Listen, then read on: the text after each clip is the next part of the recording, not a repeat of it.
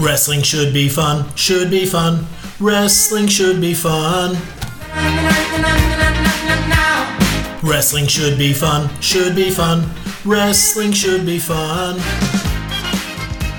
G'day scholars and welcome to the Wrestling Should Be Fun podcast. It's what the nerds are watching. This is episode 12 and I'm your host, Dom Philp, on the mic. Not too hard, not too soft, but just right. We're coming to you free of charge every single Friday on Apple, Spotify, SoundCloud, wherever you get your podcasts from. And the best way that you can support is, of course, to rate, review, subscribe. Maybe you found us on Twitter. Well, there's over 10,000 followers over there. Why don't you tweet out this podcast if you are enjoying it? Maybe you found us on Instagram. There are fewer than 10,000 followers over there. Maybe you would like to add this podcast to your Instagram story. Mate, I don't care. Write someone a letter, or as we've encouraged before, if you have friends and family, maybe you'd like to act it out word for word, take a character each on your balcony or in your local theatre club. Of course, social distancing rules apply. Okay, hey, let's get into this because I've got a long one and I cannot think of anything else to say. Here we go, episode 12. Here comes the call-up sheet.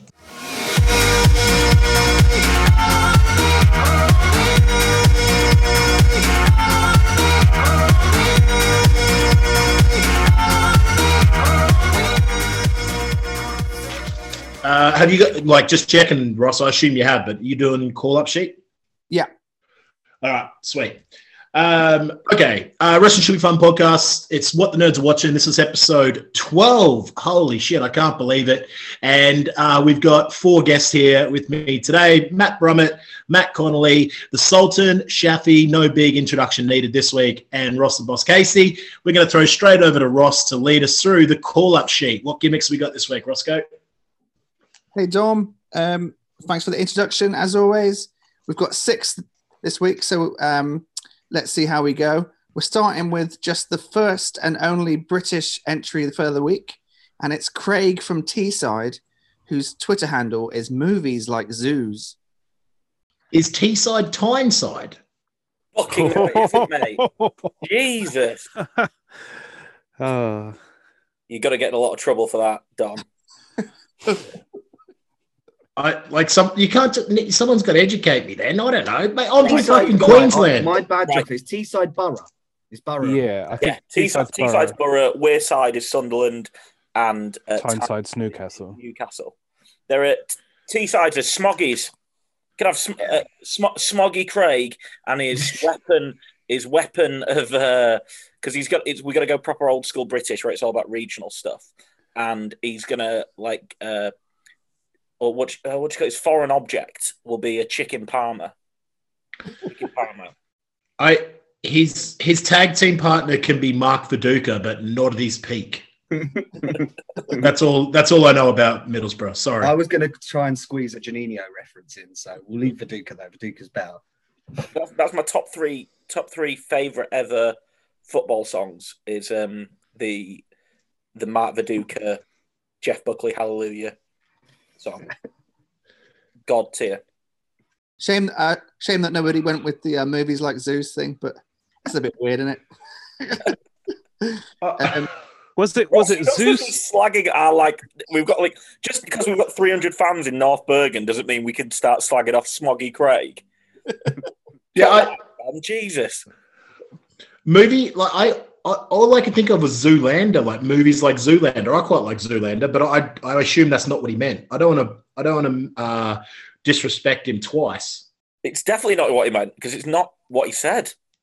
Yeah, but it could be. But our name is Wrestling Zeus, Should Be right? Fun. Not Zeus. Zeus is in the god and the Hogan opponent. No, zoos as in going to see the animals. Oh, sorry, Dom. I take that back. Apologies, mate. Do you think that it's a we can cut this out now, but do you think that means he would rather watch animals at a zoo than watch a screen? Is that what that means? Maybe I can't figure out that Twitter handle. Anyway, lovely to have you here, Craig from Tyneside. Anyway, away the lads. Next up, we've got Eric Brown from Surrounded in Mass Shadows. It's got to be an emo gimmick. Eric Brown surrounded in my shadows. I think that just writes itself. Jeff Hardy's writing his entrance music. Surrounded by mass shadows, to me, suggests that this guy is perhaps challenged in terms of height. He's quite short. Everyone's bigger than him. They're casting shadows over him, so he's going to be the next coming of Hornswoggle for me, I think. Or he can be in the new Hulk Hogan TV show. That's not new. That was in like 2011, Ross. All right. NCW represent. Yeah, but that's modern for Superstars 93, Ross. In the future. Next up, we're going to America. It's Chris Ravensflock from Baltimore. He's from Baltimore. That's The Wire, right? So we'll give him a Wire gimmick where he's a super fan of The Wire, and he models himself on Omar. So obviously, like, the first thing I thought about was like Raven's flock, like WCW Raven. But then I remembered the Baltimore Ravens. It's probably more likely to be that, right? So maybe this guy likes NFL and wrestling. So I think he should be Moose's tag team partner in Impact. I think actually, to disrespect him, I think rather than calling him Chris Raven's flock, I'm going to call him Steve Filthy Animals. Then we're heading over to Eastern Germany with Submissioner Gordon. Love it. Love That's it. so good. Right. Love it. I mean, yeah, he's booking himself. Submissioner Gordon. Brilliant. Fucking, by the way, like, the Germans get wrestling, I think, more than anyone else. I think to a lot of Americans, they kind of see as like, oh yeah, Brits really like properly into their wrestling and get it. But like, fucking, like, you speak to German wrestling fans, they're just like, I think I'm a bit of like a work rate dickhead, and like all my like favorite matches they'll see as like the most mainstream ever. It's like speaking to that Radiohead fan that only listens to like the Japanese B-sides. That's like German wrestling fans, like they just know it inside out. Like, obviously, well, Cage Match, which is like the best wrestling website ever, that's a German website, right? And it's like, yeah, those kids know this stuff. And all the and literally, I'm sometimes like doing sorry, you can cut this out, Dom. It's boring as fuck. But when I was doing the All Japan stuff for you guys, I was like going back and using like Cage Match as a research and Google translating all the German comments because they were the really interesting ones. There's like an American that said, "Oh, Masawa hit really good elbow, great," and then the Germans like going in massive in-depth comments about, well, in the 31st minute, there's a callback to the Champions Carnival 1982, and it's like, yeah, they love their wrestling. I was just going to say that the Radiohead fan that only listens to the Japanese B-side, that's anyone that's been to watch Radiohead live in concert. They don't play the hits. Play the hits, like, don't give a shit, you know? And like when I went and saw Radiohead in concert, I had to pretend that I wasn't upset that they didn't play the hits. I didn't want Submissioner Gordon to judge me on my Radiohead knowledge. That's Submissioner Gordon's gimmick. He just comes out to rare Japanese Radiohead B-sides and then judges the fans who don't sing along. So like every week his opponent has to name a Radiohead song to like whether they're going to pass the grade or not. Next up, we've got Shaquem Empire from Brooklyn. Fucking hell, that's another sweet name, isn't it? Great name. What about Shaquem the Brooklyn Dream? Oh, like that. Done. Not funny though. Everything has to be funny. I like keeping Shaquem Empire because his finisher would be the Empire Strikes Back. As long as he doesn't end up in the Empire with Osprey, I guess. He probably wants to stay away from them lads.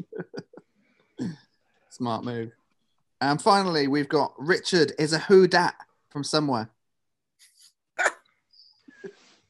Is that his government name? So he's got a dual identity crisis, both who dat and somewhere. He doesn't know either who he is or what his location is. More mysterious than Ray. Yeah, he definitely. His gimmick's got to be he works for MI5, right? Perfect. Well, thanks for sending in all of your submissions, everyone. Some fantastic names. We look forward to hearing from you next week. Okay, I guess we should. It's been a big, heavy week of wrestling. I have watched more wrestling this week than in previous episodes, so I'm looking forward to talking a little bit. Let's do what the nerds are watching.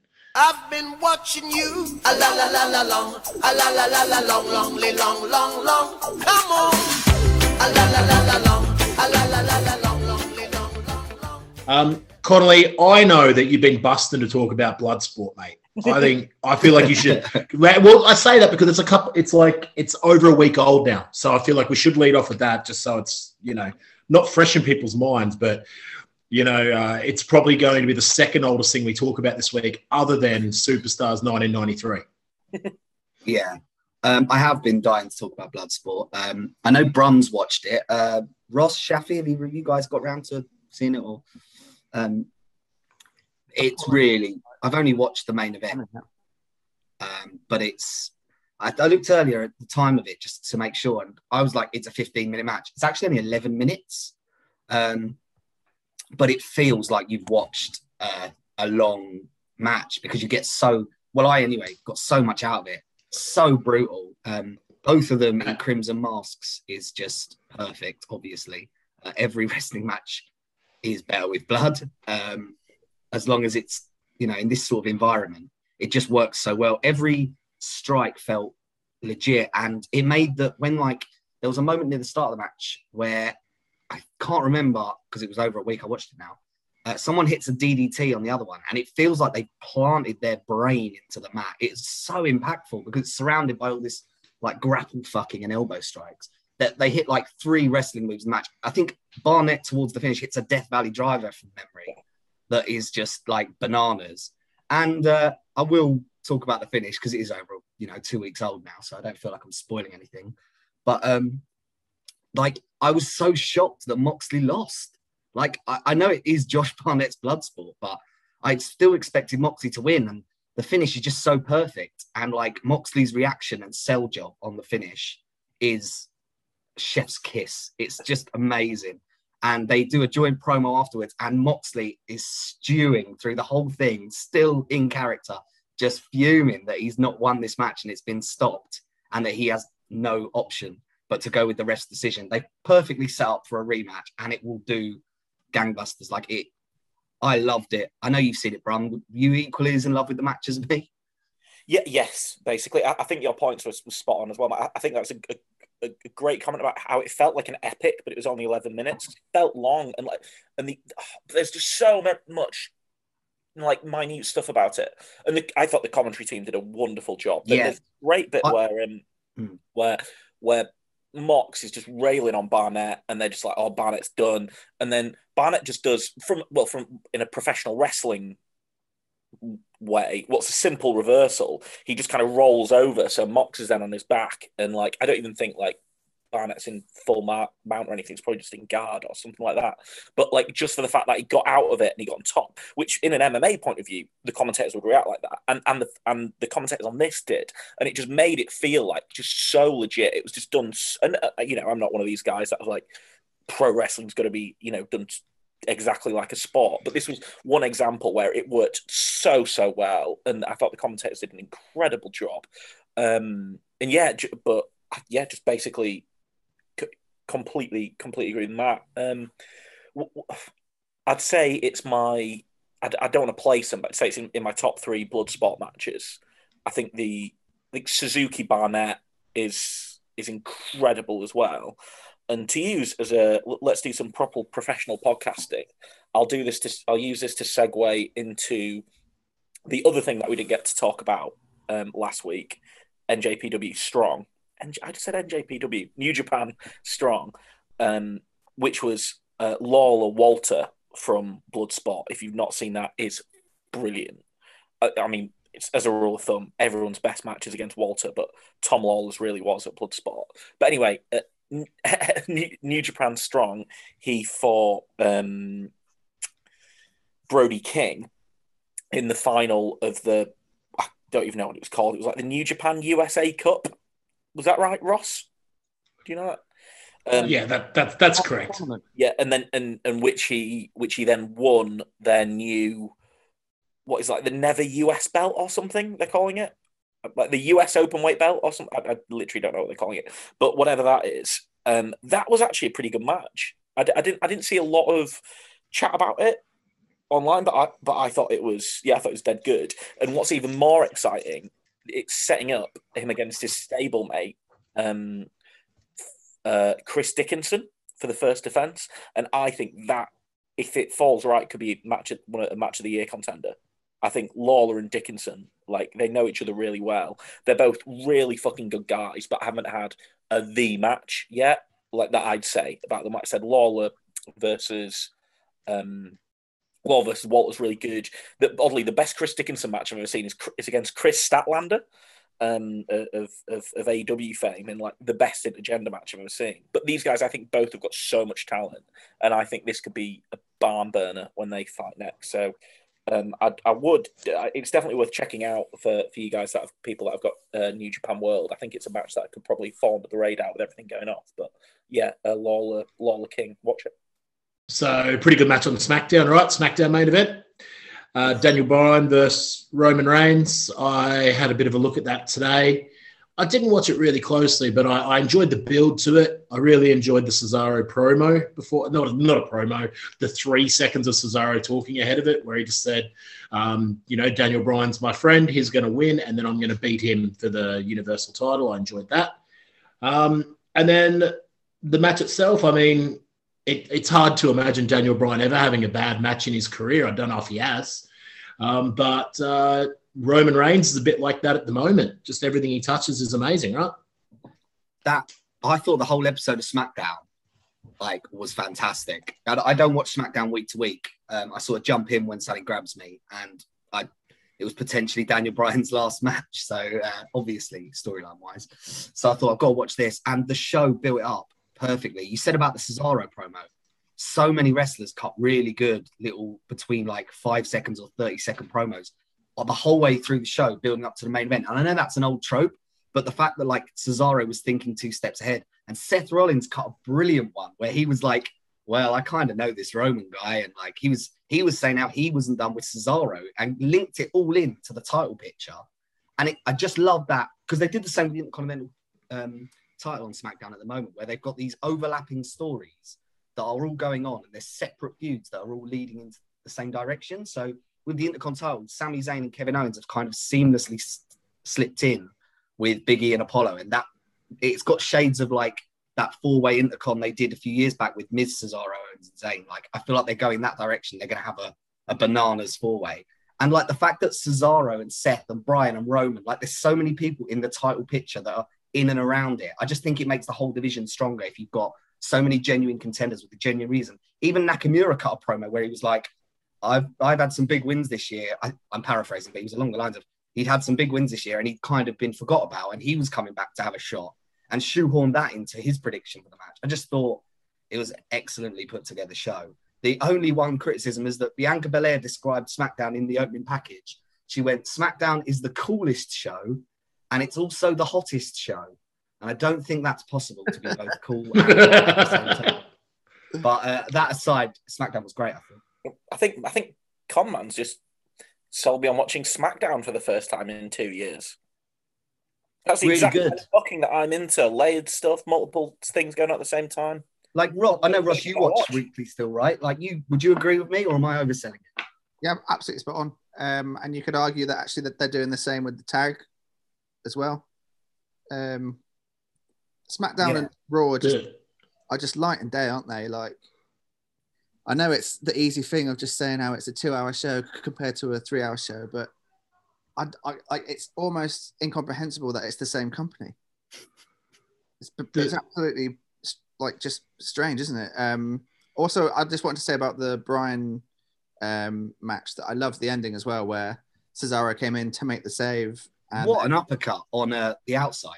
Oh, he hit 2. He absolutely just twatted him twice. The one on the barrier on the outside was he threw everything at him. Yeah, I felt it. Yeah, and then him kind of caught up in the ropes, having to watch Bryan take the chair shot to the head was absolutely amazing, and really setting up the Cesaro Reigns match, which kind of, I guess everyone's kind of just seeing Cesaro is kind of fodder for Reigns, like everyone will be at the moment. But it's given you more impetus to like start to think that this is more layered than just Cesaro's finally getting a shot. Like it's giving Cesaro so much more, as you were saying, so much layering to his actual character, which is something that he's needed for so long. Something that really stood out to me. I know it's a Thunderdome, but you can still tell the difference between pops. Like maybe it's because they pipe and stuff in, but like the people, the sound that was there, I was like, oh fuck, that's actually quite loud for the Thunderdome when Cesaro did the run in and nailed the uppercut. And I was like, oh shit, like I don't watch it every week either, but they've done a pretty good job getting this guy over, which is nice. This feels like, I know it's been said before, and he has been in elimination chambers for the time and stuff. This does feel like they're finally pulling the trigger on him being a threat. I mean, it might be just one pay-per-view and done, but it does feel like they're building a storyline around him with Daniel Bryan hyping him up, with him having to earn the opportunity, having a long feud with Seth, getting him ready. It really does feel like they're finally moving with him as a serious contender now. Absolutely. And my final point on SmackDown, what was everyone's thoughts on Roman's new theme? So I was actually talking to Brummett at a barbecue the other day about Steve Corino's old entrance music. I'm going to talk more about Steve Corino in a little while, and how it was like this like epic intro, and like it's kind of like it sounds like it's almost classical music, but it's a techno song, and it reminded me of that. It reminded me of when Steve Corino would have the 15-minute entrance and ring introduction before his match even started. I thought it was kind of cool. Yeah, I've been saying for absolutely ages that the Roman Reigns character didn't change post the breakup of the Shield, and that included the theme tune, obviously, because he's been using the Shield's theme tune since it debuted in 2012. Like, and this is the like topping of this new character of his. Like, so happy that they finally pulled the trigger on it.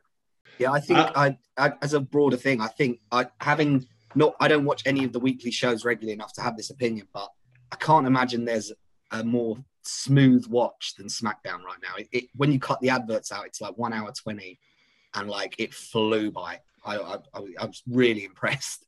Ross I know is seething thinking about NXT UK right now. I know I've said this before on the show, but just a recommendation for anyone out there that might be a bit like Brummett. Matt Connolly said it's the smoothest watch. It's not, because BT does a highlight show that's only 40 minutes long. And if you can, like, I watched that today, and like it was everything. I don't know about the tag match. Obviously, that's the 20 minutes they cut out. Ross said they're building the tag titles. I didn't see any of that, but I saw Bianca Belair. I saw all the promos through the show, and I saw Roman Bryan, and it was like 40 minutes well spent. Great job, Rob. Yeah, cheers. Good. Nice one, Armo. Hey, talking about good shows, and I don't know. Shafi hasn't said anything for a while. I don't know if he, but I do know he watches Dynamite. So I just wanted to mention Dynamite. Do you know what? I don't know what it is. I don't know if it's just because I was on a bank holiday and just, in a good mood, or I don't know what it is. But I thought Dynamite this week was one of the best wrestling shows, weekly shows I've seen for a long time. It felt to me like peak AEW. Like the opening, like just all the matches were great. Like the matches felt like they could have been like pay-per-view style matches. The Young Bucks had a great, like the Young Bucks as a heel team now. Fucking hell, that's amazing. And then Orange Cassidy and Penta, that was great. Brian Cage, they pulled the trigger on him by beating Hangman Page. I just thought it was a great show. The Inner Circle promo, it's all really good. Which doesn't make for great podcasting, just saying how great something is, but I just felt like we couldn't talk about SmackDown without mentioning that Dynamite just had another great week, right? Quickly, Dom, not to make your job harder, just for some editing, but Shaft, did you mention, I think on the messages, I might have made this up, but you had some thoughts on SmackDown too, right? No, I didn't watch it. That's why I'm the host.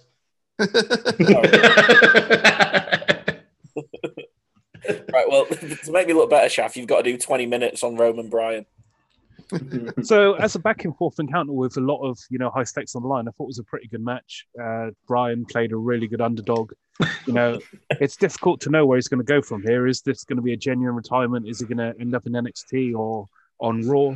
I mean, obviously there's been a lot of rumors about him potentially wanting to wrestle people outside of WWE. But I don't know if he's going to do that. I mean, if he was going to do that, you would think that would have happened when they were stopping him from wrestling for all of those years. So it'd be really odd timing if that was the way to go. But no, I didn't watch SmackDown, so I think that's about as much bollocks as I can chat for you. But I'm sorry, can we actually? I know. Dom will start sweating about the show going on too long. Is Brian to NXT? Is that something like Matt Ross? Is that something that could possibly happen? Do we think? I mean, fuck! Could you imagine that? Quite a few of the NXT guys have been teasing it on Twitter. I think Gargano in particular dropped a tweet basically with a promo from 2018, where Brian was in the ring with him and basically saying like, "One day, Johnny, one day." So stuff like that. And I also put up your prediction that Dunn would face Brian on NXT, and it could well be the first ever 5-star match for Brian in the Meltzer ratings. And I've got it 6 months out. And it caused all kinds of furore from people saying like, "Why would it matter what Dave says?" They all have that exact same voice, don't they? I'm thinking about Dave Meltzer. It's about what you think, and I'm like, yeah, I know it is, but that's still like a big thing. Yeah. But yeah, I actually think that Brian's just gonna have a bit of time off.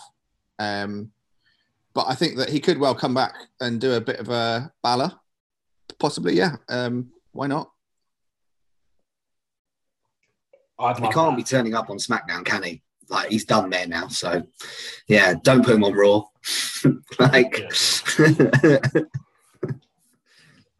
Sorry, Dom, to make your editing hard, you've now got to put that back in while Shafi goes back and does AEW. Did you like Shaf? Did you have any thoughts on Dynamite or? I think that AEW, they consistently deliver a fantastic TV product. I'm never really surprised by that. There were obviously big moments this week. I think you've already touched on them, but I quite like the fact that Cage beat Hangman. I mean, Hangman obviously long term is going to be the man, presumably, to win the title. We've got an inbuilt storyline there. But with the way that they count their ranking systems and stuff, you can't have him go, 100 and 0. So I think it makes sense that people need to lose occasionally, because even with dominant football teams, for example, Man City, they still lose matches. And they did it in a logical way where obviously they had the attack before the match, which builds in that little bit of, almost an excuse for why Hangman lost. Like, he may have beat Cage straight up, but he was disadvantaged by the powerbomb on the stage. So I thought that was good, and it was a nice surprise. It also gives Hangman something to do, because at the moment we're not sure what's happening with Kenny and with the title. It's clear that obviously the storyline with him and Mox is not finished yet. So it gives Hangman something to do. Because I can't really see them having that Hangman Omega match until, we get fans back fully. Like, that's the type of match that deserves a full arena, a full stadium. Completely agree, Chef. It wouldn't surprise me if Kenny had to go through Brian Cage before Hangman had to go.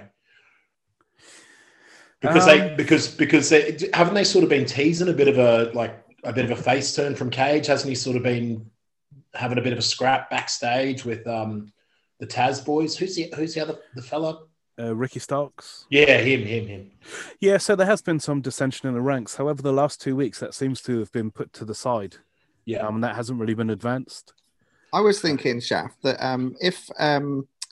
if Cage beat once now that Cage has beaten Page, if Christian's having to run through that Team Taz, is it going to be a point where Christian becomes number one previous to Page? You're making this way too confusing. You're saying Cage beat Page, and then the other Cage is going to come in and take number one. Cage, Page. I'm confused. Okay. Christian Cage. Christian Cage. Okay, let's just call him Christian. So just to confirm, Shafi, you're booking Kenny Omega versus Paige, as in from WWE. From Norwich. Yeah. We're going to have No, I- Paige and Paige versus Cage and Cage in a cage. Can I ask one genuine question about Dynamite, as I don't watch it weekly, as I've already made clear? So the number one contender for the women's title, is that Britt Baker, yeah? Yes. And the number one contender for the tag team titles is SCU, but they've still got to earn it. That's the bit I don't understand. Like, I know they've got the ranking system, and I know it's still wrestling, you've got to have these number one contender matches. But they're number one in the rankings, but they've got to win a match, whereas Britt Baker is the number one contender. That's where I'm not... It's just one of them things. It's not meant as a... Is that just wrestling? Just I think there's a distinction between who the number one contender is and who is ranked number one. Right. Whilst they sound like they're the same thing, I don't think they're actually treated as if they're the same thing, if that makes sense. Yeah. I actually, not to sort of weigh this down with semantics as well, but just because Matt brought it up, like I had a weird thing looking at the women's rankings on Dynamite this week as well, where it seemed to me like I didn't really understand the maths, and that's no surprise because I have to take my shoes off to count past 10. But like I was looking at it, and it's like, so Britt Baker was number one on the rankings. I think she's 6-2, her record, right? And then like the person below, she might be 6-1, and the person below her is 6-2. But then the bottom of the ranking, so I'm like, oh, okay, so one extra loss means that you're below. Okay, that's fair enough. That makes sense. 6-1 out trumps 6-2. But then there was someone down further who was 5-1, who was below someone that was like 8-4. And I'm like, so there's a discrepancy there that didn't make any sense. So it's not just about like, yeah, I couldn't figure it out. I'm pretty sure AEW uses the Duckworth-Lewis method. Yeah, well, that would make sense because I don't understand that either. I think that they have some form of weighted rankings because it can't purely be on your win-loss record. Otherwise, you would just stay on Dark and beat Peter Avalon every week until you got a title shot. He's got a positive win-loss record, hasn't he? But whenever it matters, he gets dealt with. They're all everyone on Elevation and Dark has positive. That's like their thing, isn't it? They all just drill people on those shows and then come to Dynamite and get sent home. Yeah. It makes sense. Yeah, I was just thinking about. I was like, well, would I like this more if they released the maths of it? Probably not. Who cares? My question was more like, I understand the number one contender thing and the distinction, but it just feels a bit unfair on SCU that they're number one ranked, yet they've still got to earn it, is all. Like, if they were not in the number one ranked position, I feel like then this match would have made more sense. But I don't know. It's not a problem. Like, it doesn't affect my enjoyment of whatever match we end up getting. It doesn't affect your enjoyment of the show that you don't watch. Yeah.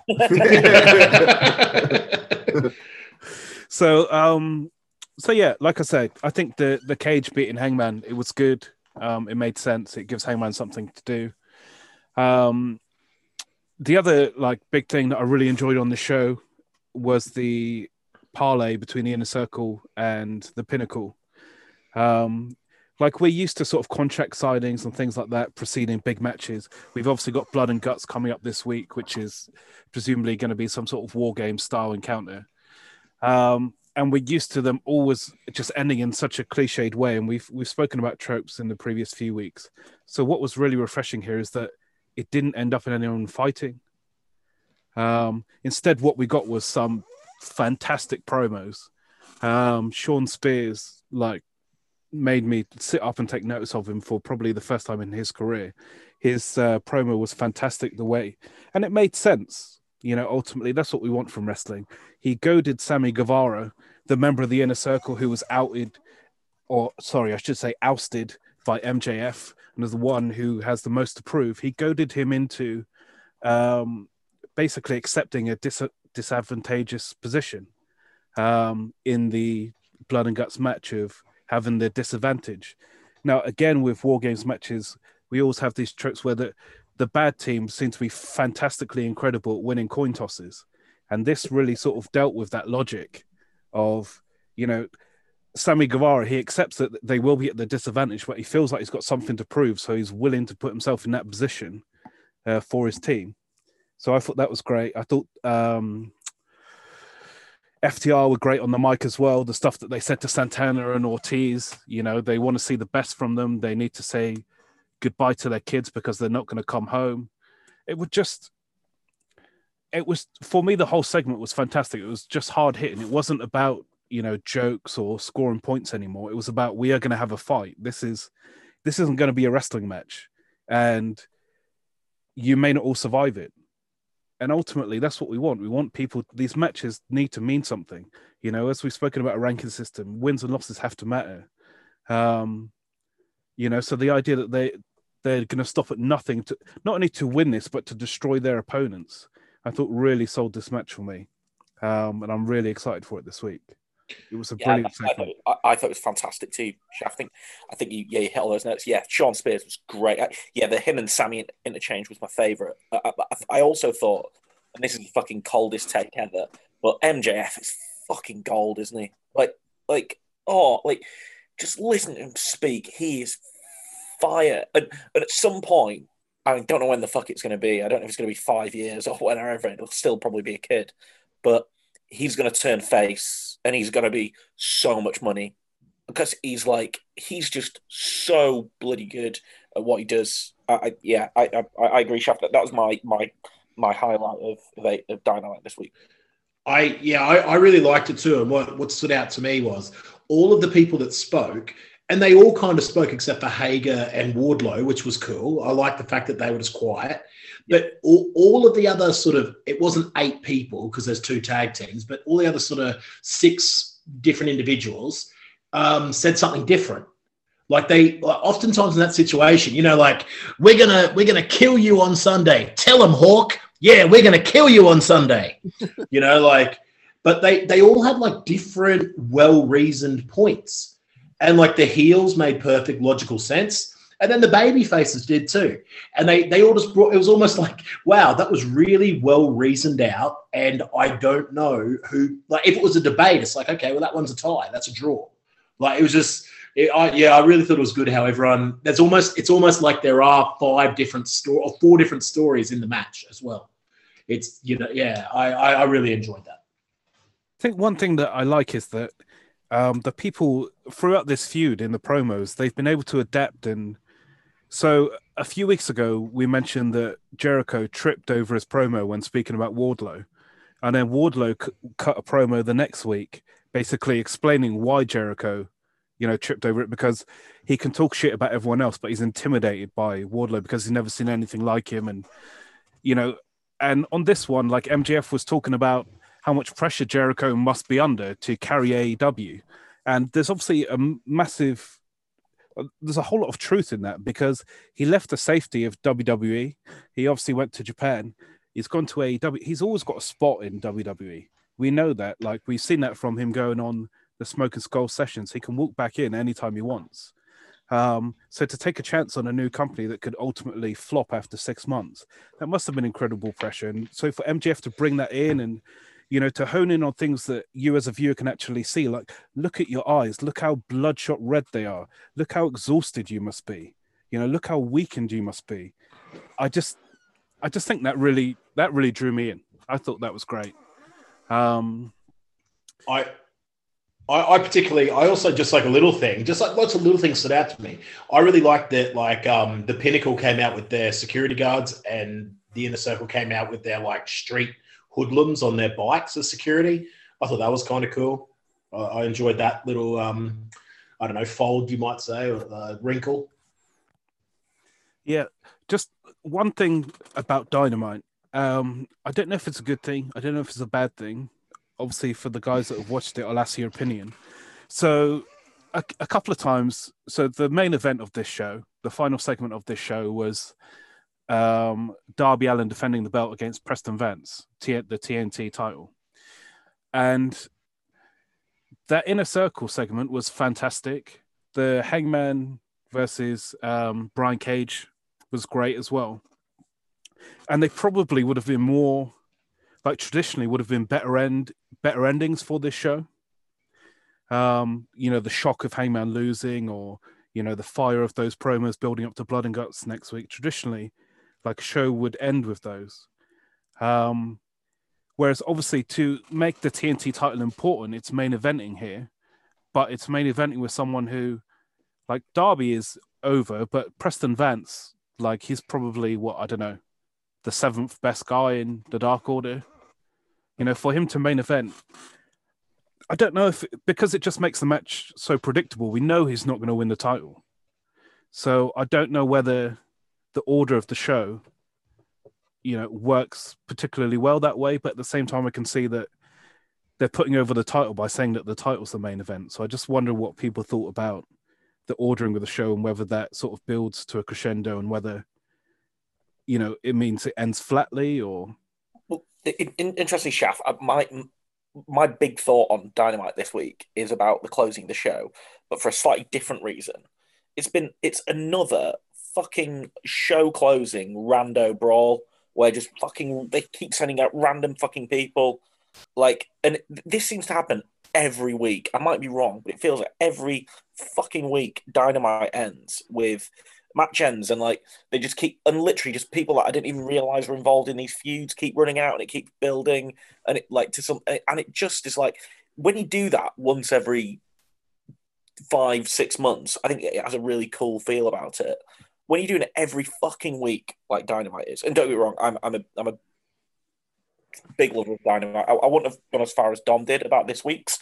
I think the last couple of weeks have been better, but I still really enjoyed this week. You know, as you guys have said, you know, good wrestling in it, good promos, but that is just something that's sending me wild. Have you noticed that, Shaf, or am I just going mad?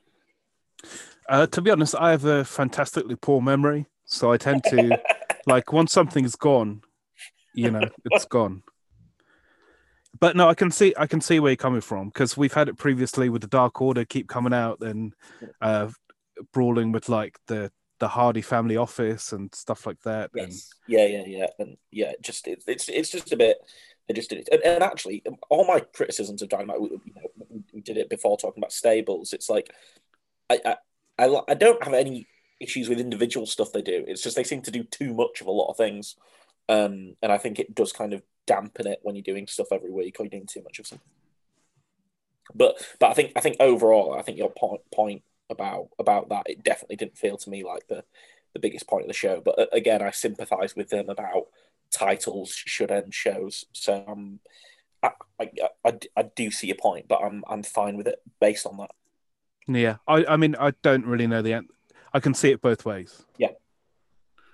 I just had one takeaway from AEW, which was this was the show that sold me on Penta. I've never really got Penta, and I know that's a mad take, and everyone loves him. But I just never really got him, and seeing him against Orange Cassidy in a pure like heel role is the first time that I've truly understood how great he is. I absolutely loved him playing the bully role in this match. I thought the match was really, really great. And it kind of reminded me of, I know that we're not supposed to really talk about him anymore, but I remember watching, I can't remember, I think it was against Connor Mills at the Ballroom was the first time that I truly understood how good David Starr was, where he played like the bully role on Connor Mills, who was like the young upstart trying to prove himself at the Ballroom, and he just murdered him.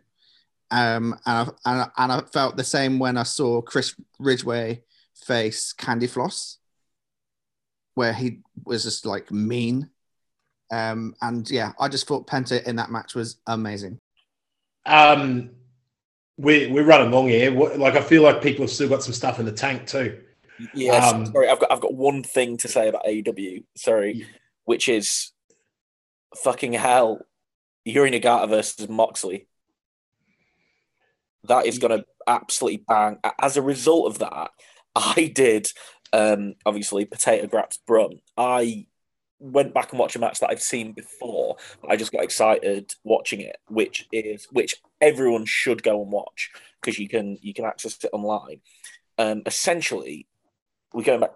Quick history lesson. It's like 21 years ago now, but Kawada and Fuchi against Nagata and Iizuka. It's fucking brilliant, like proper underrated tag match from noughties, 2000 New Japan. Essentially, as people know, Misawa fucks off from All Japan in 2000, takes across all the native roster with him, apart from two people, Kawada and Fuchi. So, like, what the fuck are All Japan going to do? They go into a cross promotional thing with New Japan in 2000, which has some cracking matches in it. By the way, I think the first one they do, it's got Kawada versus Kensuke Sasaki, which is a great match. But a couple of months later, I think it's called New Japan Second Judgment. It's these four boys, so Kawada and Fuchi, the two remaining All Japan lads, against Iizuka and Nagata of New Japan, and it's just like this finishing stretch of Kawada and Nagata just like unloading on each other is so good. And so the people of Bergen, just Google Kawada, Fuchi, Nagata, Iizuka, and cracking 30-minute tag match. Would definitely recommend. So my recommended match of the week is not Reigns versus Bryan, which I haven't seen. It's a New Japan All Japan tag match from 20 years ago. So you can all tick your bingo tickets.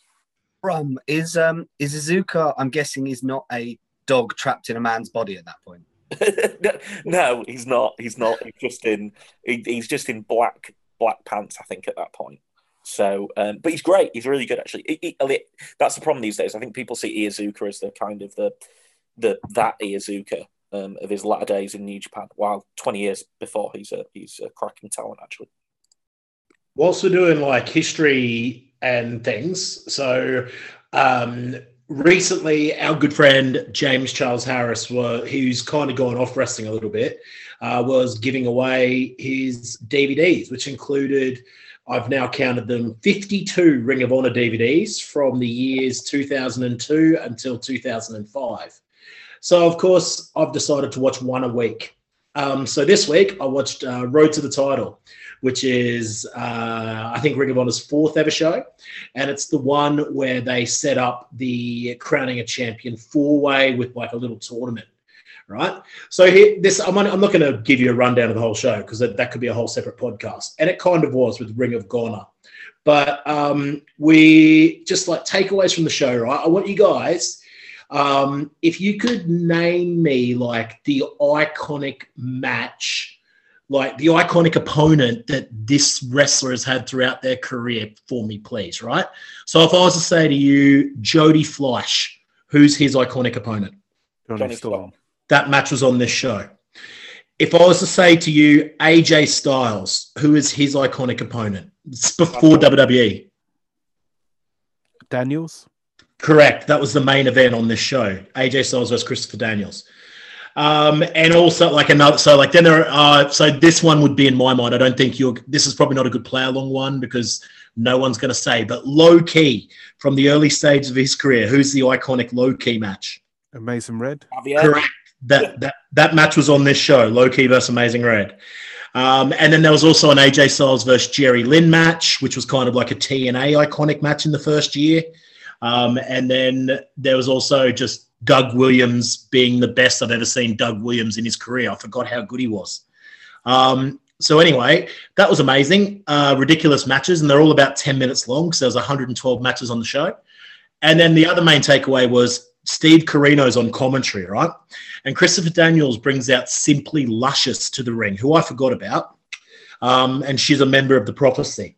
And Steve Corino is, I swear to God, it almost made me turn it off how like misogynistic and disgusting his commentary was about Simply Luscious. It wasn't even like tongue in cheek. It was like pretty much like, oh yeah, like just, I'm not even going to say it, just awful, awful stuff about just objectifying this poor female wrestler. And then I was like, oh man, Ring of Honor, it doesn't really hold up. I thought it was going to be better than this. And then it got to the end of the show and it's an angle. It's Steve Corino's real life girlfriend. And like the big reveal at the end of the show is Steve Corino is making out with her. And Steve Corino is going to go after the Prophecy.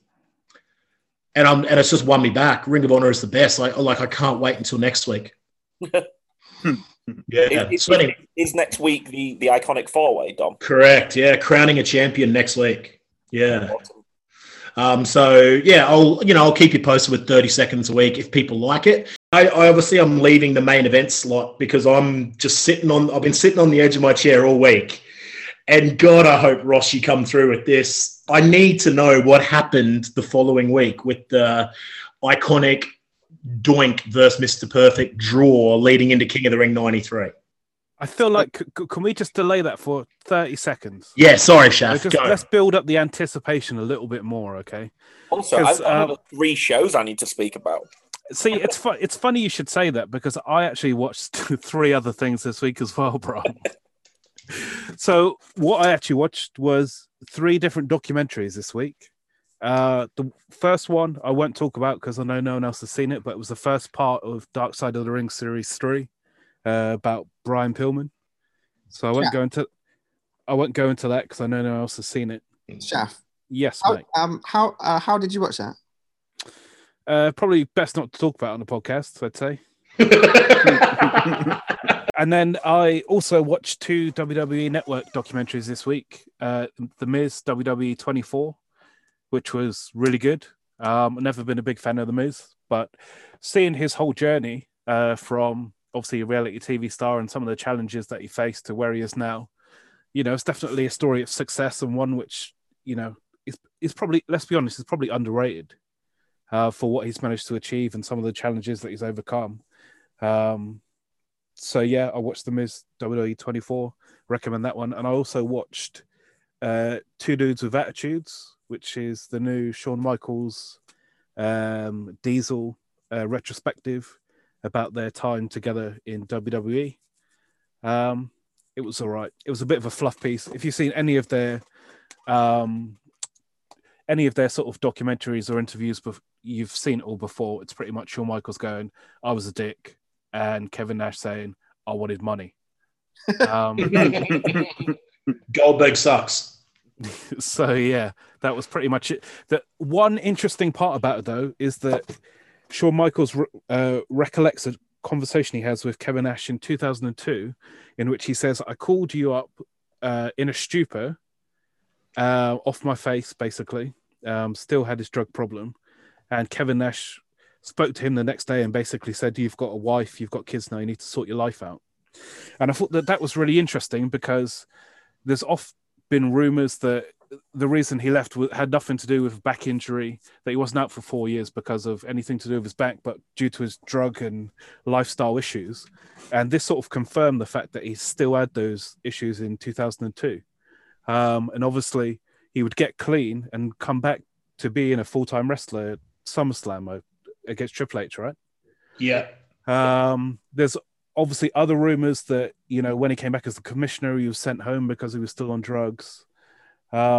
So even though they don't say that in this documentary, the little tidbits they give you, sort of feed rumors that we've heard over the years. Another one as well being that Shawn Michaels was paid for like $750,000 a year for like 3 years after he retired to stop him from going to WCW or anywhere else. So I guess when the Monday Night Wars were over, potentially he was then under pressure. Vince didn't need to pay him anymore because he wasn't going to go anywhere. So perhaps under pressure to clean up his act and come back and wrestle. So for the conspiracy theorists amongst us, this documentary was good for that, but not much else. You know the other big rumor, don't you, Shaf? Go on. That Shawn didn't return because he was really upset that you didn't think he was Mr. WrestleMania. Look, if I was doing a top 10, he'd probably be number 4. Okay, that's pretty good. There's been thousands of wrestlers, so being the 4th best person in WrestleMania history is actually quite good. So all of those calls, all of those text messages, all of those tweets, emails, scrolls sent by carrier pigeons, if people could stop sending them to me about this take I had last week, I would really appreciate it. And also, Matt Connolly agrees with you because as an Arsenal fan, he knows that 4th place is a trophy. Right, I'll plow through my 3 shows. I promise. I'll do this in sub a minute.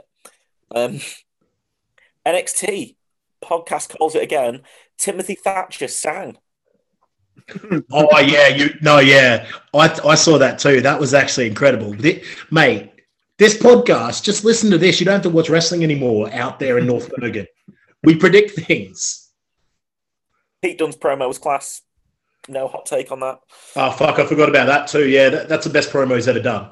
Class. So good. So good. Yeah. Did any, well, I say any of you, Ross, NXT UK, there's a Lucky Kid match. I forgot his new name, like Tiaman or something, I think. Something like Yeah. Tiaman, yeah. And it had a really cool finish to it where he, like, the fella who's fighting won't submit and he just does, like, not like the pentaram snap, but it's like a kind of cross arm breaker arm bar and then pulls back on it. And in post-production, I don't know if I've seen WWE do this before. I know they do it like with, I saw GIFs about with Braun Strowman and his train sound, but they did a crack in post-production. They did, yeah. Yeah, that was definitely, like, I'm not making it up, Ross. It's not some fancy thought it thing was that Marty Skull slap. It's definitely post-production crack, wasn't it? Yeah, I thought it was a really cool finish. Yeah. So again, so it's weird. I loved the finish. I think it was a really, really good finish. But that post-production crack kind of threw me off a bit. I don't know. Like, I'm not like this is shit, but I don't know. It kind of just took me out of it a bit. But the finish itself, I thought was really cool. I think post-production crack has an effect on a lot of their shows.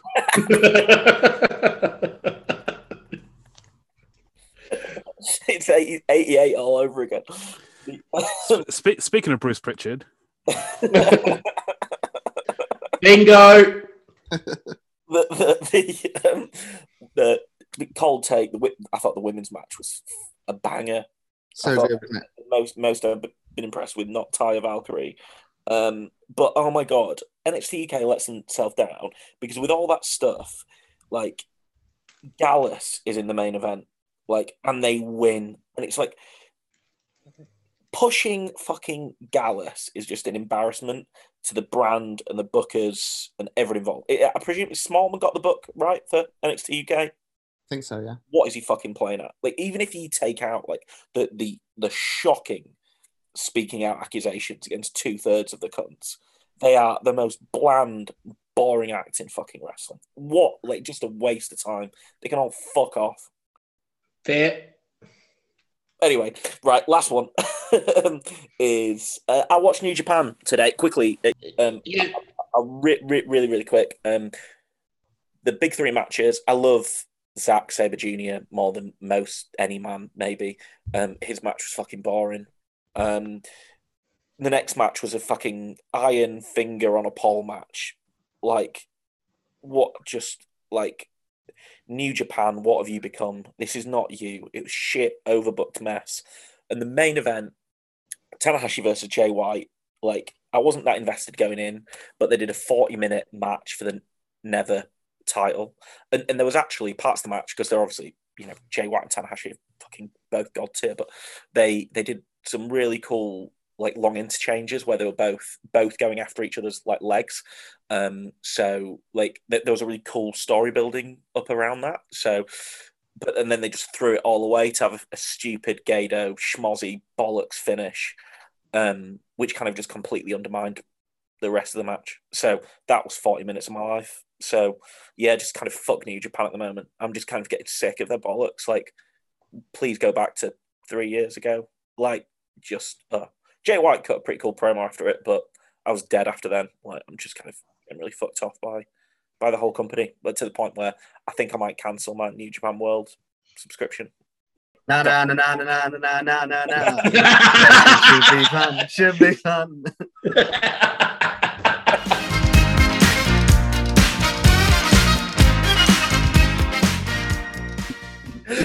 Fair. No, but you're probably right. To be fair, I've been feeling a bit fatigued on New Japan. I haven't even bothered watching that show. Yeah. I stopped watching it. I do like some wrestling. I've been positive about other wrestling today, I promise. Sorry, Ross. Previously on What the Nerds Are Watching. I watched episode of Superstars 1993. First ever King of the Ring 1993 qualifier on Superstars. Mr. Perfect against Doink. It goes 15 minutes, time limit draw, and it's bloody brilliant. Go back and watch it. What's the rule? Did they both get eliminated, or is there a rematch, or what? I'm not Tune in next week.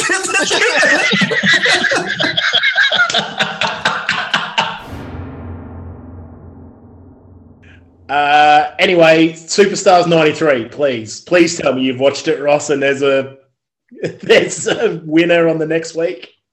So No, I think we've run out of time, guys. I think we've got to move on to the next episode. Can we keep pushing it back? I want it to pay off at episode 100. Ross finally gives the update. Ross doing the Emelina gimmick. Yeah. Well, it's also Colt Cabana on Ring of Honor shows, and he's always like, "Oh, next time we'll get CM Punk on," and he just never did. So you'll be happy to hear that I did watch the following week, and Mr. Perfect showed up in a backstage segment, but not with Doink, with Shawn Michaels. So it just wasn't mentioned. So I had to actually look it up, and what happens is that they have the rematch on Wrestling Challenge, which they don't have on the network, and I'm not watching. And apparently that also went 15 minutes draw, believe it or not. So they've now wrestled for 30 minutes trying to get into the first round of the King of the Ring, and then they have the third match, like rubber match on Raw, which I'm not watching. And no one watches that. And Mr. Perfect goes through beating Doink with a perfect plex. I can't believe it.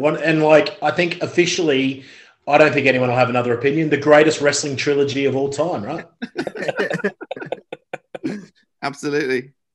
Just my two quick ones from NXT were that Reed and Theory have amazing chemistry, and I want to see them wrestle more.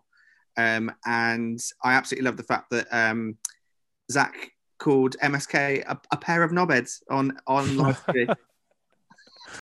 Great stuff. Right. It's 8:00.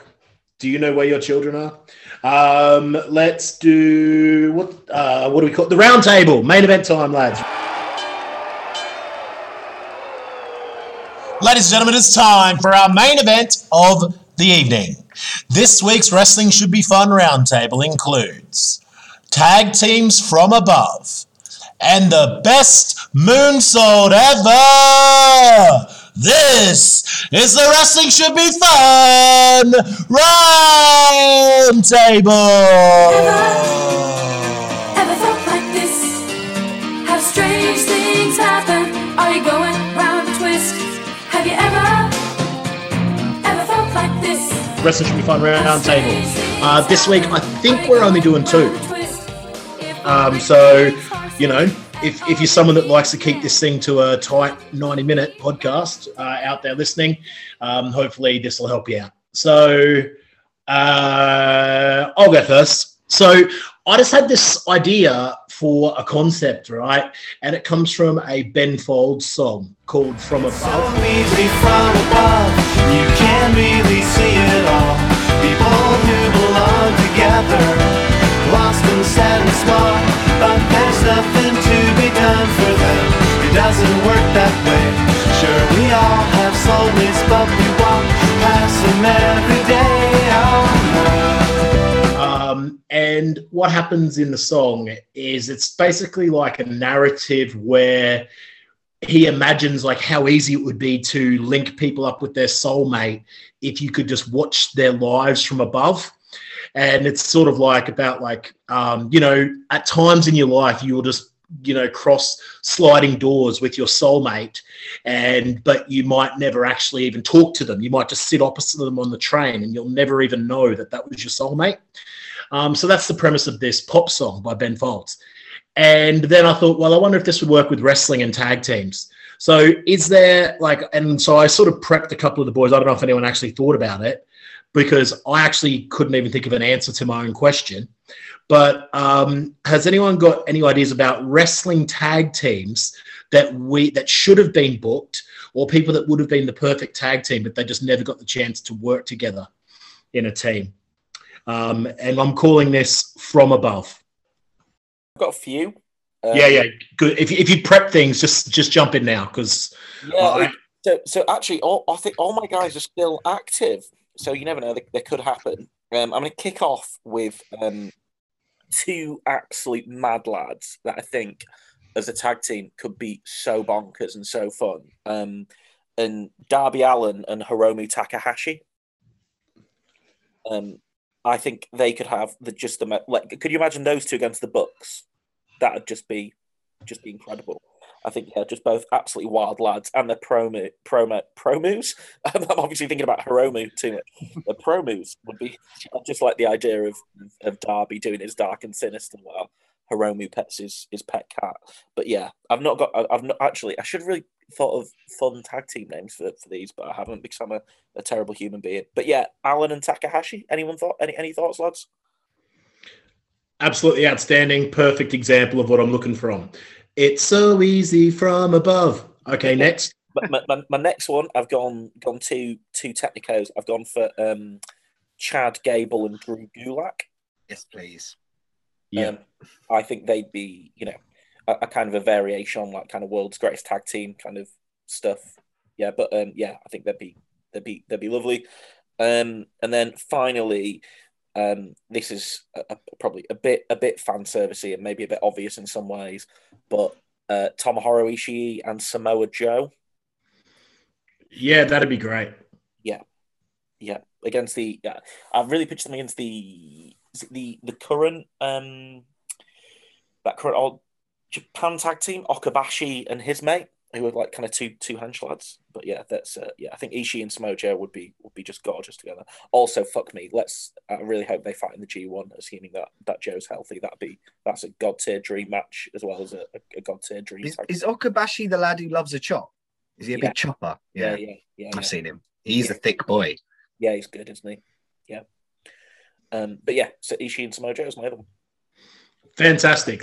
And their tag team name should be the Pixie Princess Girls. Yeah, I was thinking the same thing actually. I there's no argument against that. The PPG. I think like Chad Gable and Drew Gulak. I would just like them to be called Chad and Drew. Like those are that's quite funny names. Apologies out there if your first name is Chad or Drew, but I just think those are just two interesting one-syllable names that I imagine. Like I really think that only high school football quarterbacks could be called Chad or Drew outside of this tag team. So yeah. I actually want the gimmick to be, I want them to enter in the singles division and call themselves Chew Google, and when the referee's not looking, do some fake twin magic.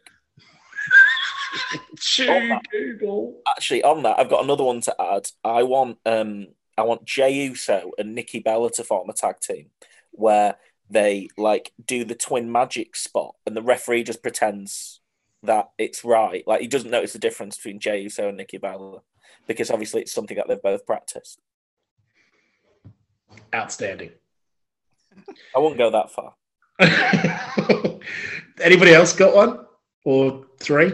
I only had one, Dom, and it was just I thought a heel tag team going for the tag titles on Impact or WWE of former Horseman daughters Tessa and Charlotte as like mega heels that just like the like almost like a 2-woman power trip. That's a great shout. That'd be the heat, Ross. Fucking hell. Yeah, the absolute heat. Yeah, that's Miami stuff against the Blossom Twins. I completely love the Gable Gulak idea. Like that feels like an open goal. That's such a great idea. Like just two grapple fuckers teaming up and tying everyone up in knots just is amazing. But grapple fuckers, Matt. Yeah, there you go. There's their name, the grapple fuckers. But I've always been a fan of like the odd pairing tag team, which is probably because WWE always do it. So like what Dane and what's Spud called now? Drake Maverick. Sorry. They're them two. Like when you just get the complete opposites. X-Pac and Kane. Yeah, like that kind of team where there's clearly a weaker link or like whoever Ray has ever tagged with, probably. But like they're the odd couple, right? And like my mind goes to like great opponents that would then make good partners. And I always love the matches between Suzuki and Yano because of that. And I think as a tag team with Yano just messing about and Suzuki wanting to be completely serious would just be such a great team. I don't know what you call them, and I know the Japan system is like stables and one's chaos, whatever. But if they could tag somewhere against anybody, like the matches would just be brilliant. They'd be so fun. So yeah, Yano and Suzuki is me. So it's funny, like you said that, Matt, about how like you like tag teams that are kind of opposites. My favorite and Brummett said X-Pac and Kane. I was going to give a big monologue about my love of X-Pac and Kane during the Attitude Era. They were like, they were my favorite tag team during the Attitude Era. I really, really loved that angle. I was such a big fan of it. And so I really have always liked tag teams that aren't like Gable and Gulak, the PPGs, and they aren't like Samoa Joe and Ishii. I like ones that are like one big hoss and one high flyer or something like that. So I was just thinking about that. I was like, well, who would be an interesting like big hoss and high flyer tag team or matchup? And I thought just one, I don't know why it came to my mind, but I was like, and this could have been done before, maybe in Lucha Underground, because they were both there at the same time. But I've just got a feeling that like Brian Cage and Ricochet would just be like everything I would love in a tag team. How many of their spots would be Ricochet doing flippy stuff off Cage's shoulders? Yeah, like that sort of thing. Yeah, like so, like there's other examples, and like my favorite tag teams throughout the time, not just Kane and X-Pac, but like Roderick Strong and Jack Evans. Yeah. I really, really liked their stuff. That was kind of a similar type of thing. I just think Brian Cage and Ricochet, I feel like they could be soulmates that have never come across each other in a tag team. I think they could make magic. And I think that what would also be really cool is the day that, Ricochet hits a drill claw and Brian Cage hits the shooting star press, because they're both athletic enough to probably do each other's moves as well. I think their gimmick would be they would fight loads of different like luchador tag teams and keep tearing their masks off and then start calling themselves the anti-maskers. Yeah, probably. That makes perfect sense. I was just thinking about Matt Connolly's, and I like the idea of like in the Suzuki and Yano matches, like Yano is just really afraid of Suzuki still. So imagine like Suzuki goes to tag him and Yano jumps off the apron because he's afraid to get hit. And like stuff like that, I think I can just see it in my mind. That'd be so funny. Yeah, they have great chemistry when they have their matches, and that's basically where I get the idea. So that's probably great stuff. And I like that Brummett and Connolly definitely went down different streets. Nice stuff. And I think Ross and I both just picked really solid tag teams. So I think that my one would be probably Low-Ki and Big Show. And the premise is that they're both in the same promotion together. They're both sort of lost in the shuffle. They get put together as a tag team, but as soon as they lose, they both get fired. And Low-Ki is obviously very serious, whereas Big Show's at the end of his career, so he's a lot more laid back. He's ready to retire. He's not really that bothered. He's happy to collect the money, but if he gets sacked and put on commentary, that's fine as well. So Low-Ki's very serious. Big Show is very chilled out, sort of taking it as a bit of a joke, and they're constantly in conflict about which one's approach is more correct. So they try one match where Low-Ki has to dress up like the Big Show and try not to take himself too seriously. And then the next match, Big Show has to dress up like Low-Ki and try some of his moveset and just have like a scowl on his face the whole time. But he can't quite keep it together. Like he keeps breaking character and just pissing himself laughing, which, results in Low-Ki sort of chastising him and thinking that he's not taking it seriously because he's already had a Hall of Fame career, whereas Low-Ki's still got so much to achieve. So that would be another sort of oddball pairing where, like, normally in a tag team, you'd talk about like a high flyer and a big guy, and the big guy's the muscle. But really in this, Low-Ki is the angry sort of violence, and Big Show's the big joker. And it's only through this sort of odd couple chemistry that eventually they learn to get along. Can the payoff to that be, Shafi, that because it actually starts working, they decide to both roll reversal, so they go as the Big Low and Show-Ki? Sounds good to me. I was going to ask, would you rather the team be called Big Low or Show-Ki? Bam Bam Big Low. Bam Big Low, for sure. Good. I'm just happy, Shaft, that you've gone through that, and now hopefully we get Loki versus Big Show, and I'll just steal that for. The Booker bingo. Conman, you're on the. Well, as far as I know, you're on the mystery slot this week for round table because I didn't see what it was. It's a bit of a short one, not a lot of detail, and I've kind of come up with it on the fly a bit. I was trying to think of a move that isn't necessarily synonymous with a single wrestler that everyone would kind of put a different wrestler to. And the move I've come up with is the moonsault. So I want to know who everyone associates first when I say they hit a great moonsault. Who would you think in your head? So I'm going to go around. Shafi, you're first on my Zoom call. So if I say a moonsault, who do you think's like the king or queen of the moonsault? So I always really liked Kurt Angle's moonsault because he just got so much height and it just looked so beautiful.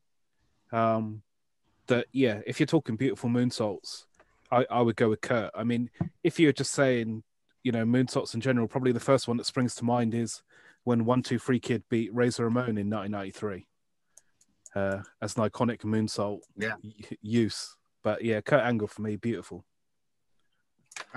Angle would be up there for me, I think. Brum, you're next. So for the people of North Bergen doing their WSBF bingo, I'm supposed to say like a 90s All Japan wrestle here, aren't I? But actually, for me, when I think moons, like especially Trigger, the first thing that goes is S.A. Rios. Like, I didn't expect that. Yeah, I know. I kind of broke it. That was a secret big Sunday Night Heat fanboy. But yeah, just what I go to. You stayed away from Muta there. I thought Muta was definitely going to be your answer. Yeah, exactly.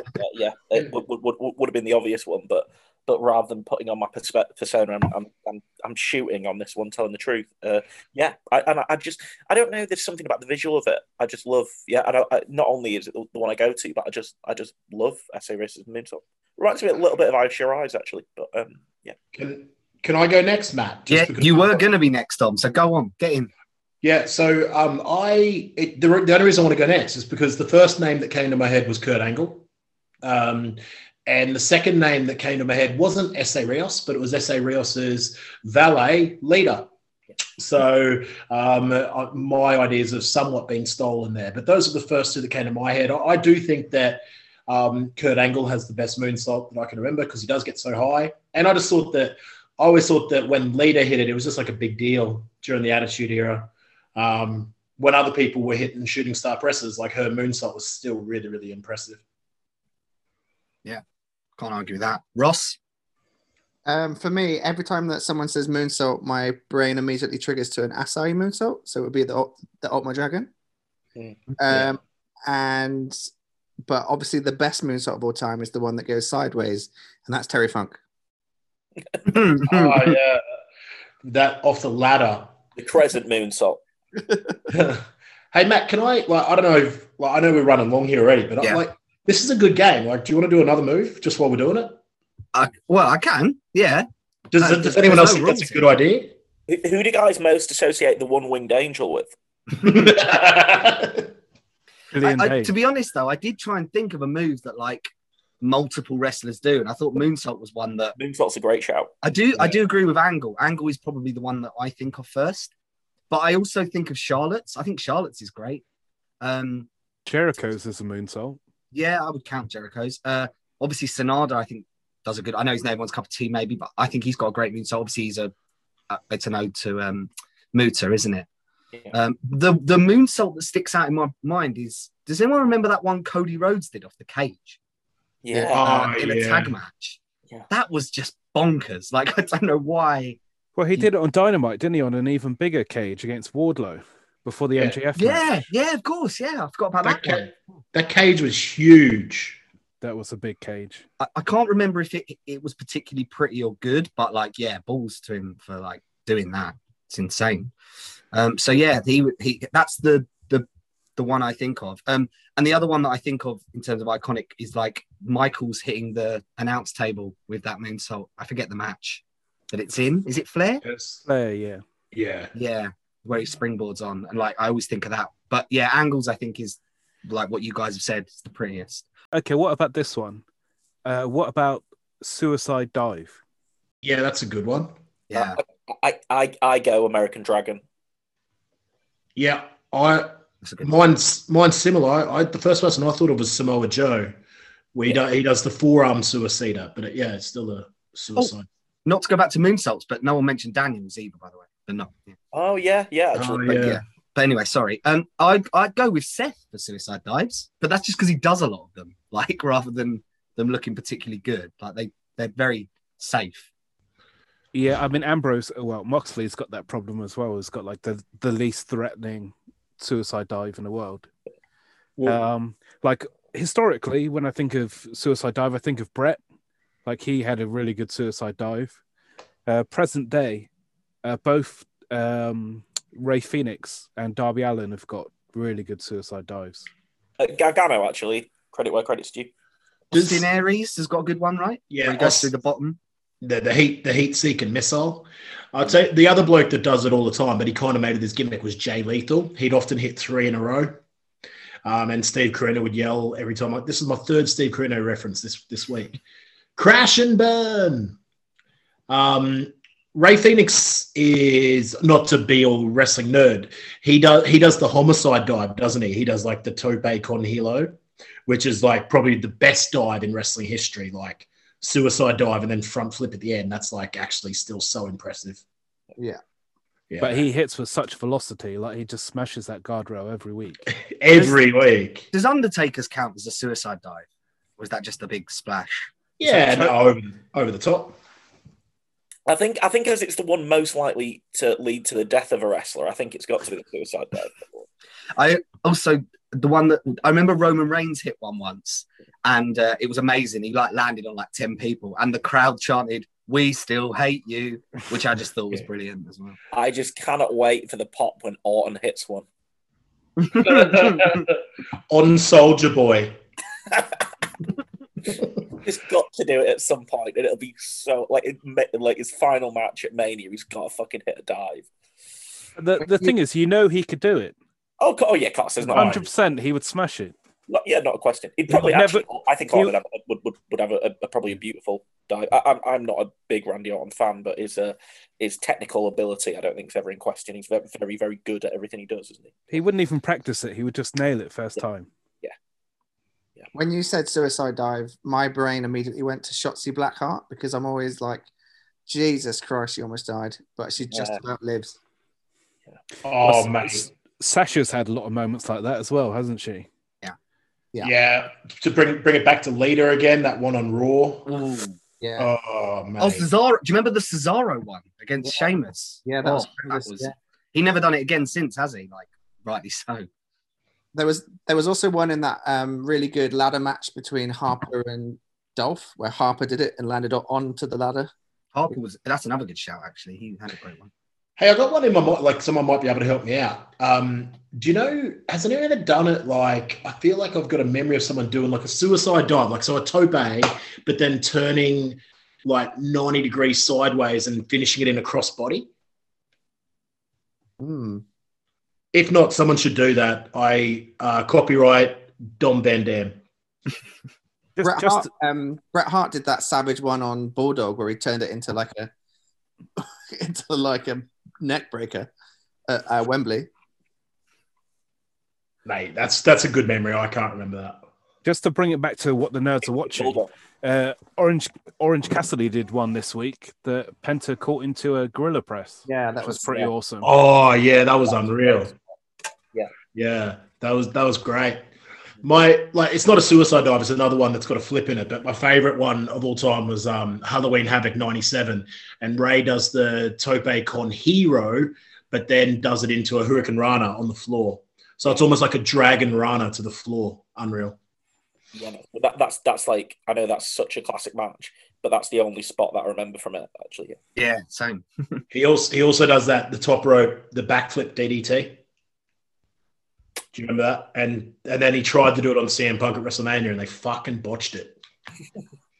Yeah, I always remember that. Brilliant. So I reckon that's a good topic, Matt. I really like that. I think we could play that game on the piss all night long, right?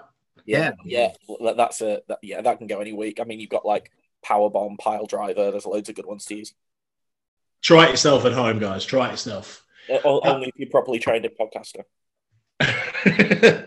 Okie dokie, Book of Bingo. Bingo and Bingo was his name, oh.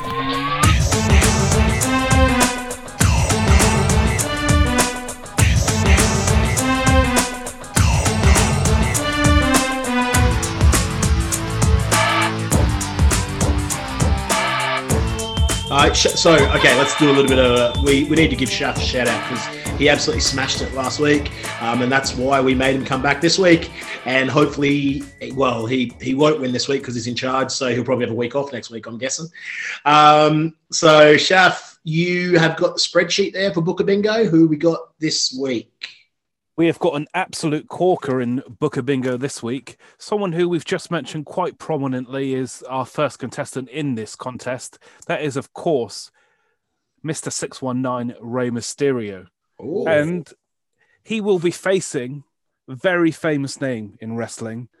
I am, of course, talking about Rhodes. Not Dusty, not Dustin, not Cody, but Brandy.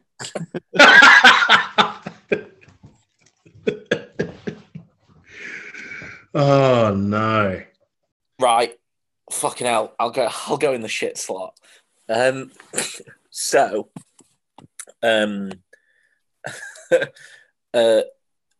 Dominic gets signed to AEW, right?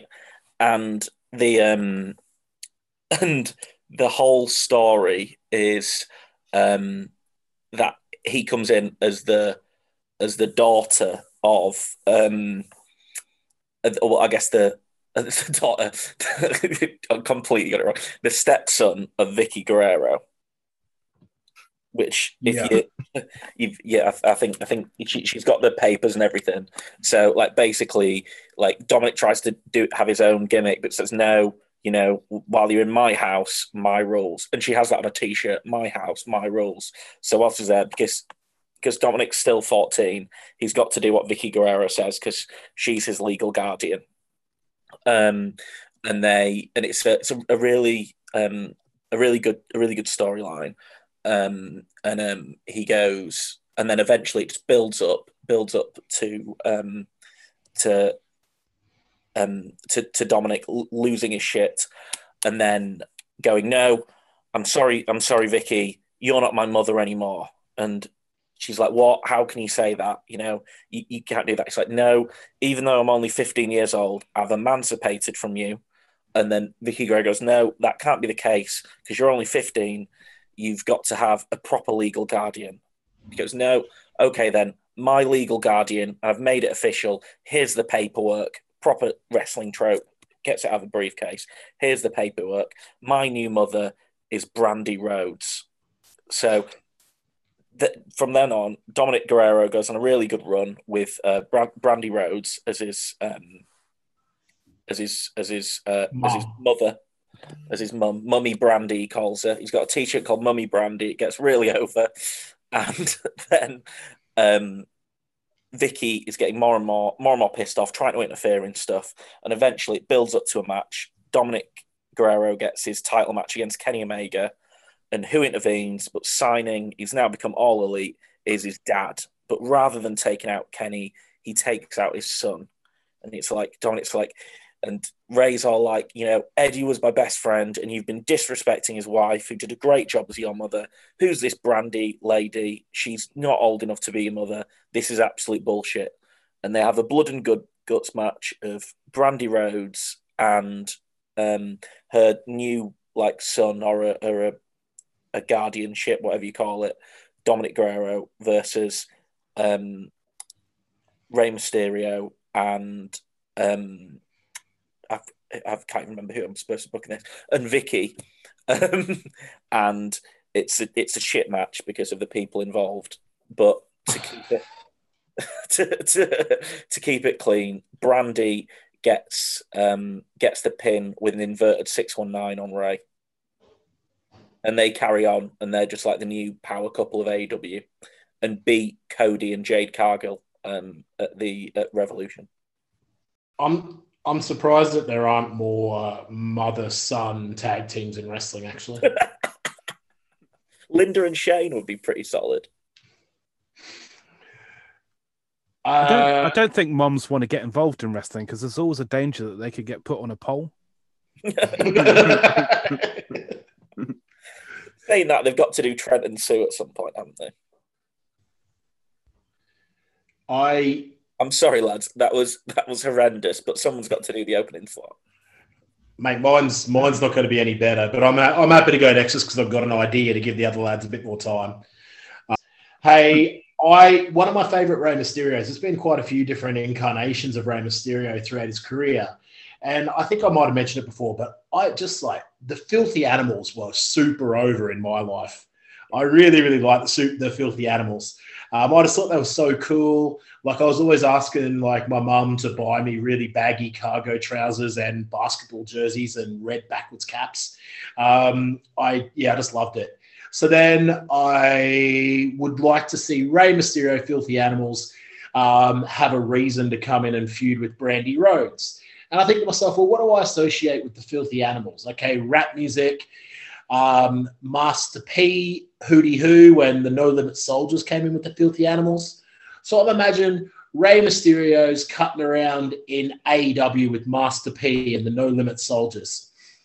And all of a sudden, backstage, they're going around Hootie Who and all over the place. And here's Snoop Dogg with Brandy. And there's just a little bit of a fracas between Master P and Snoop Dogg. You know, you're not the greatest rapper of all time. I am. You're not the greatest wrestling personality that's a rapper, says Rey Mysterio back to Brandy. I am. So what we're going to get is we're going to get a hip-hop showdown where Snoop Dogg sings Brandy to the ring and Master P sings Rey Mysterio to the ring. And we are just going to get a match between Filthy Animals, Rey Mysterio versus Snoop Dogg, Brandy Rhodes to see who is the greatest rapper in the history of wrestling. And then what happens is John Cena, master of Thugonomics, does a run-in, but then Master P and Snoop Dogg team up and send him packing. And it ends up with, I don't know what happens. Brandy rolls Ray up, but there's loads of respect because it turns out they're all just phenomenal rappers.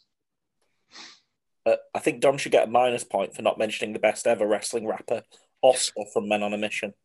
Yeah, I wish I got Oscar in somewhere. You also forgot Pierre News. Have you ever said that before, Dom? I'm really disappointed myself for not getting Oscar from Men on a Mission.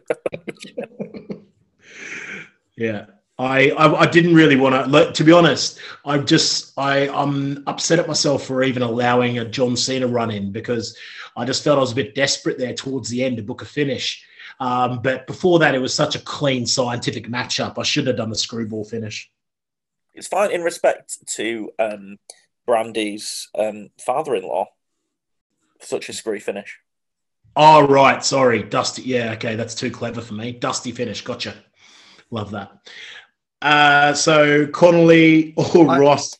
I should go next because I think I've gone last a couple of times. So it's only fair if Ross gets the headline spot, I think.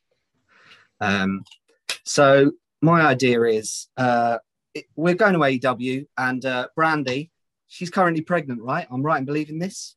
Yep. And so we'll go a couple of months in the future and it's a celebration of the birth of a new Rhodes. And AEW have managed to pull a few favors and the Mysterios are going to be at AEW for the party to celebrate the birth of a new Rhodes into the world. So there's a party backstage and you get little cut backstage. It's probably more WWE style than AEW style, but, you know, Hangman Page is there. He's on the sauce. It's a boozy one. It's getting a bit boozy. Every time you cut back, you know, the Hangman's in the corner with Dominic. And Dominic's he's a young lad. He doesn't quite know how to handle his liquor yet. He's getting a bit naughty. It's a bit saucy. Like everyone's having a good time still, but you can just sort of tell in the corner of your eye, like someone needs to maybe get him a Foster's top now. He's had a top, at least make it a top. Like he's had too much, this fella. So Dominic's getting a bit more loud, and like some of the segments are being ruined because Dominic's piping up now, and you're like,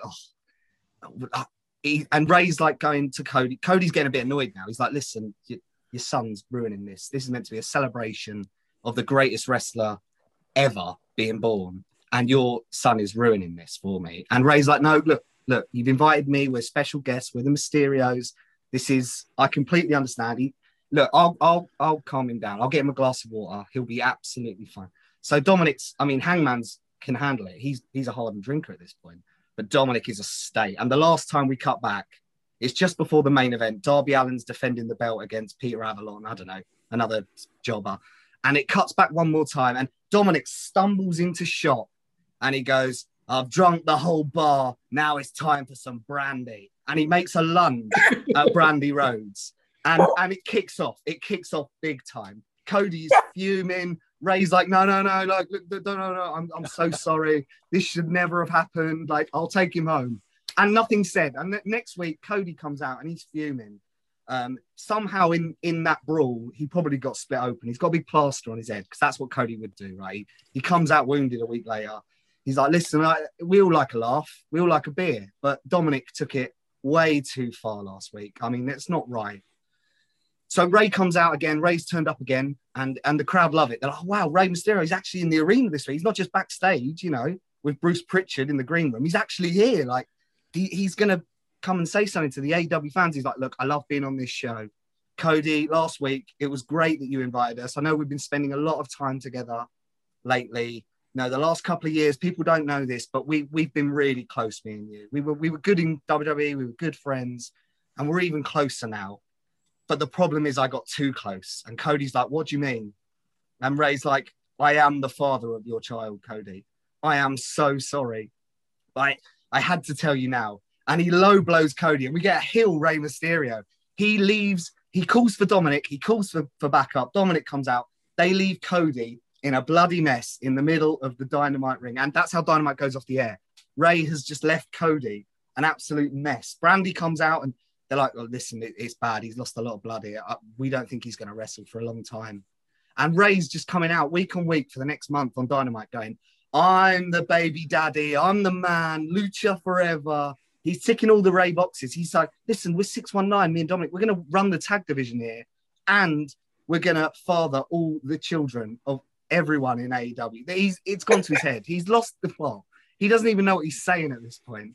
But Brandy is the one to stand up. She's like, listen, you're not the father. Yeah, we did get close, Ray, but not like that. This is complete lies.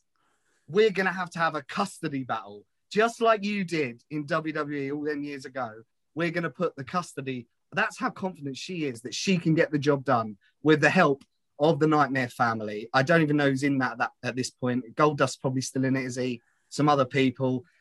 They basically have a big schmozzy match for custody of this new child to the world. I'm not sure if Cody's having a boy or a girl, but yeah. And Cody returns mid-match. He takes Dominic out. He pulls Ray down just as he's about to win. There's run-ins galore. It's prime Russo WCW stuff, this. And Brandy eventually succeeds against the odds and wins custody of her own child. Gold. The one thing I was concerned about is that he gave him a low blow and then he was left in a pool of his own blood. It escalated really quickly. It got naughty fast. Oh, so there were more attacks after that part. Yeah. Oh, yeah. Well, yeah. Okay. It wasn't a low blow and Cody's bowel exploded or something. No. Okay, that puts my mind at ease. He got a weapon out. I don't know what's Ray's signature weapon. I don't know. Kendo stick. Let's say he does that. And they just leave him. As long as he didn't get Cody's weapon out, it's fine. Exactly. Yeah. I do know that from that, I want to book a wrestling show where a low blow leads to a bowel explosion.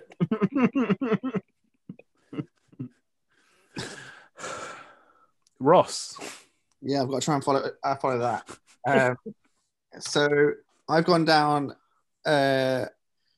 rebooking something that happened in the past. I saw that you put a little note in the thing, Shaft, but I actually didn't even look at that. I just seem to recall. I seem to recall that it was Rey Mysterio that injured Cody when Cody had his face mask on SmackDown. Knee brace.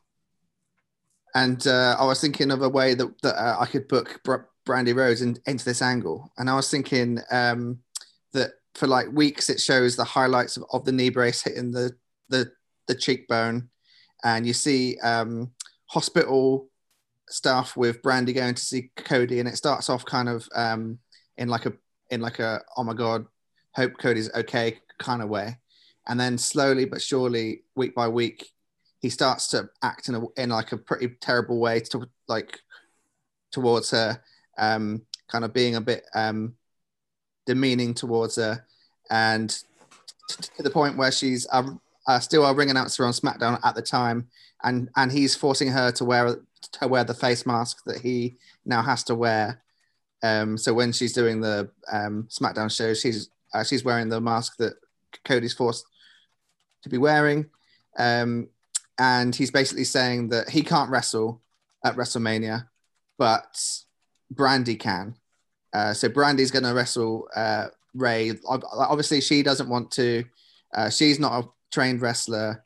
Rey Mysterio is an ultimate babyface, unlike over on Dynamite, where he's the biggest heel in the world.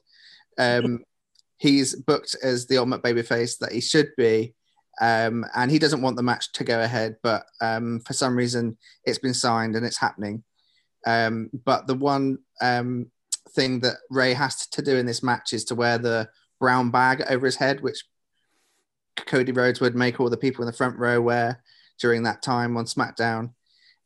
So that's the kind of match stipulation, that it's Brandy without a brown bag, but with the face mask on, against Rey Mysterio with his mask on and a brown bag, so we can't see what he's doing.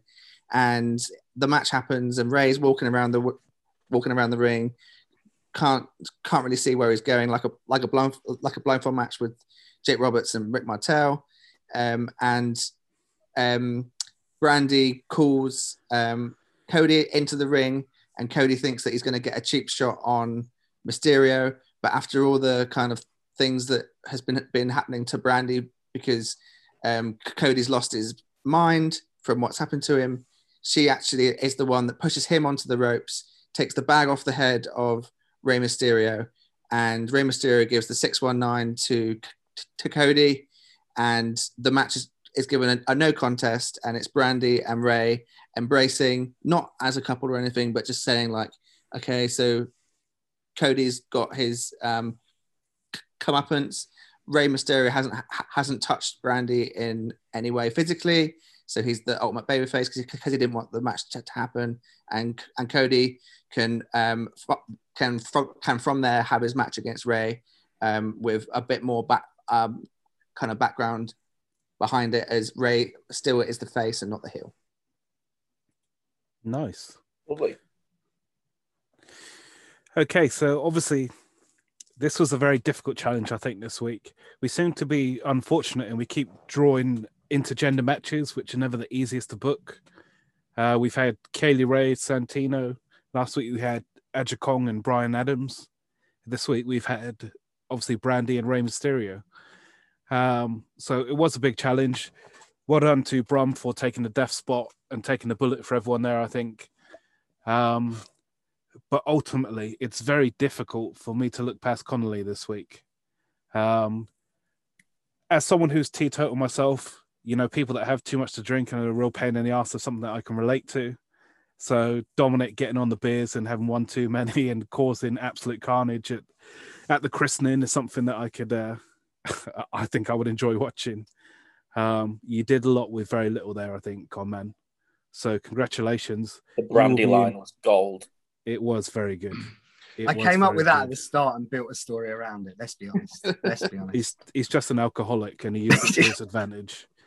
But yeah, great stuff. You will, of course, be in charge of the spreadsheet next week. Yeah. I feel like, did I just get an insight into why I wasn't invited to Shafi's child's christening? Dom, I'm sure he just said Dom got on the beers. I'm going to give you a little bit of insight, Dom. Muslims don't tend to have christenings. It's a little known fact, but it's not really something that we do. I'm not touching that. I'm not. All right, scholars, there we have it. Another one done and dusted. Episode 12 is in the books. Thank you so much to everyone that helped out today. Thank you to the Sultan, Shafi, Ross the Boss Casey, and the two Matts. And thank you most of all to you, dear listener. Don't forget to give us all your support. Twitter, Facebook, Instagram, rate, review, subscribe, and don't forget about performing it as a live action play. That's all we got time for on episode 12 on Wrestling Should Be Fun. Until next week, though, drink lots of water. Look after your mates.